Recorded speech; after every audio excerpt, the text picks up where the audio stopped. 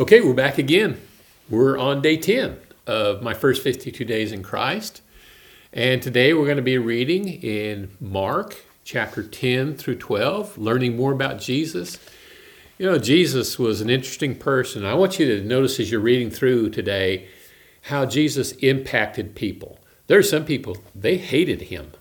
There are others who just loved him. Nobody was ever indifferent about Jesus. He was controversial. He was strong. He was tender. He was Jesus. And so take note of that as you're reading today, Mark chapter 10 through 12.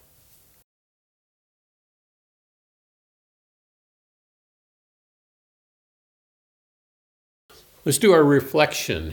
In Mark chapter 10, you may have noticed a rich young man that came to Jesus and said, "What must I do to inherit eternal life?" What a question. Jesus talked to him about keeping the commandments, says, "I've kept all those since I was a boy." And then verse 21, Jesus says, "One thing you lack. Go sell all you possess and give it to the poor." You know, money was this man's God, and Jesus knew it.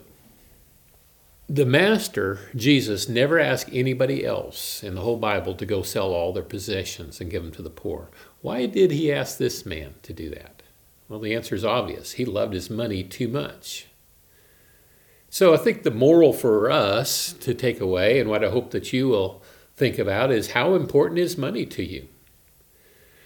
In your notes, on the next page, go ahead and write down some thoughts on what you believe is the biblical attitude that you should have toward money. And after you're done, then turn the video back on.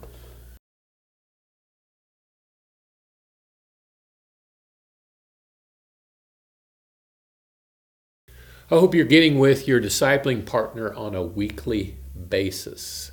As you're reading through the Bible, you're going to see some things most likely that you don't understand.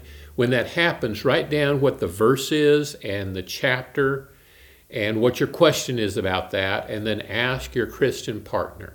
You know, as I'm doing this, I don't know how old you are. Some people get baptized when they're older in life, some when they're younger.